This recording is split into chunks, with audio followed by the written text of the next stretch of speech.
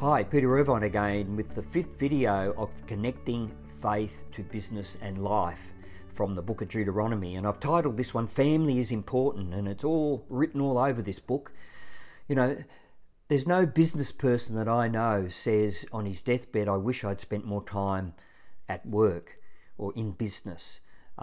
It's usually, I wish I'd spent more time with my family. And there are many stories that I don't have time to go into of people who did this. And, you know, you don't want to be one of those fathers or even mothers or couples that have to spend all their life at a train station or bus station trying to find their son and daughter who've run away from home. We've got to get our priorities right, and it's not about quantity. This is the issue business people have. I'm not spending enough time. It's quality time, not quantity time. And I found that even working in long hours in advertising, that I was able to get home and sit with our kids and read stories when they were younger. And then on weekends we'd spend time together. And in chapter 6 of Deuteronomy, verses 4 to 9, it talks about the first priorities. And it talks about pass on the good things that you've learned. Don't come home and be negative about the boss or the pastor at church or the person you work with or your clients. You know, share the good things, but you've got to be learning some good things in life. Share those with your partner and with your kids. And relationships in verse 5 comes out very strongly. And the priority is, and this is it, relationship with God is first priority, and then second is children. Now, we've been sold the big lie that family and business don't mix, or business, family and church don't mix. But let me tell you, they're all equal, because if you give priority to one, you take away from the other. And it's not God, family, and then business. It's actually all equal. Because when you create a priority, you create conflict. God wants to be part of everything. You don't give him 2 hours on Sunday and do what you like during the week. And it's very strong in this chapter where it comes out.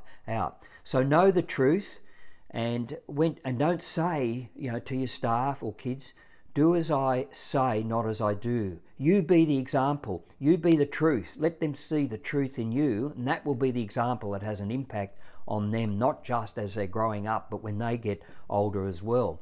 The journey, is a journey of learning.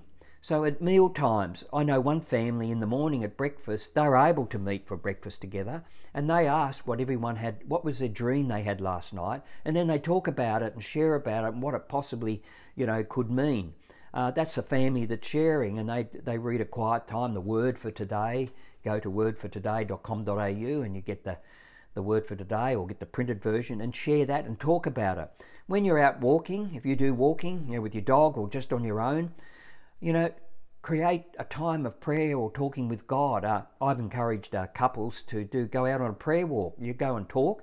Well, pray about your family, pray about things. J. John, a reverend in the UK, got that idea from him, going out for prayer walks.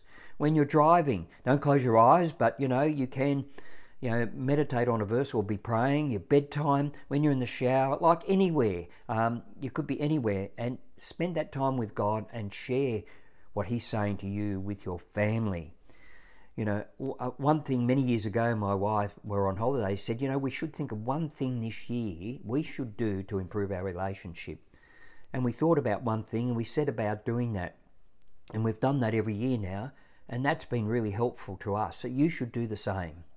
What is one thing you could do to improve your relationship?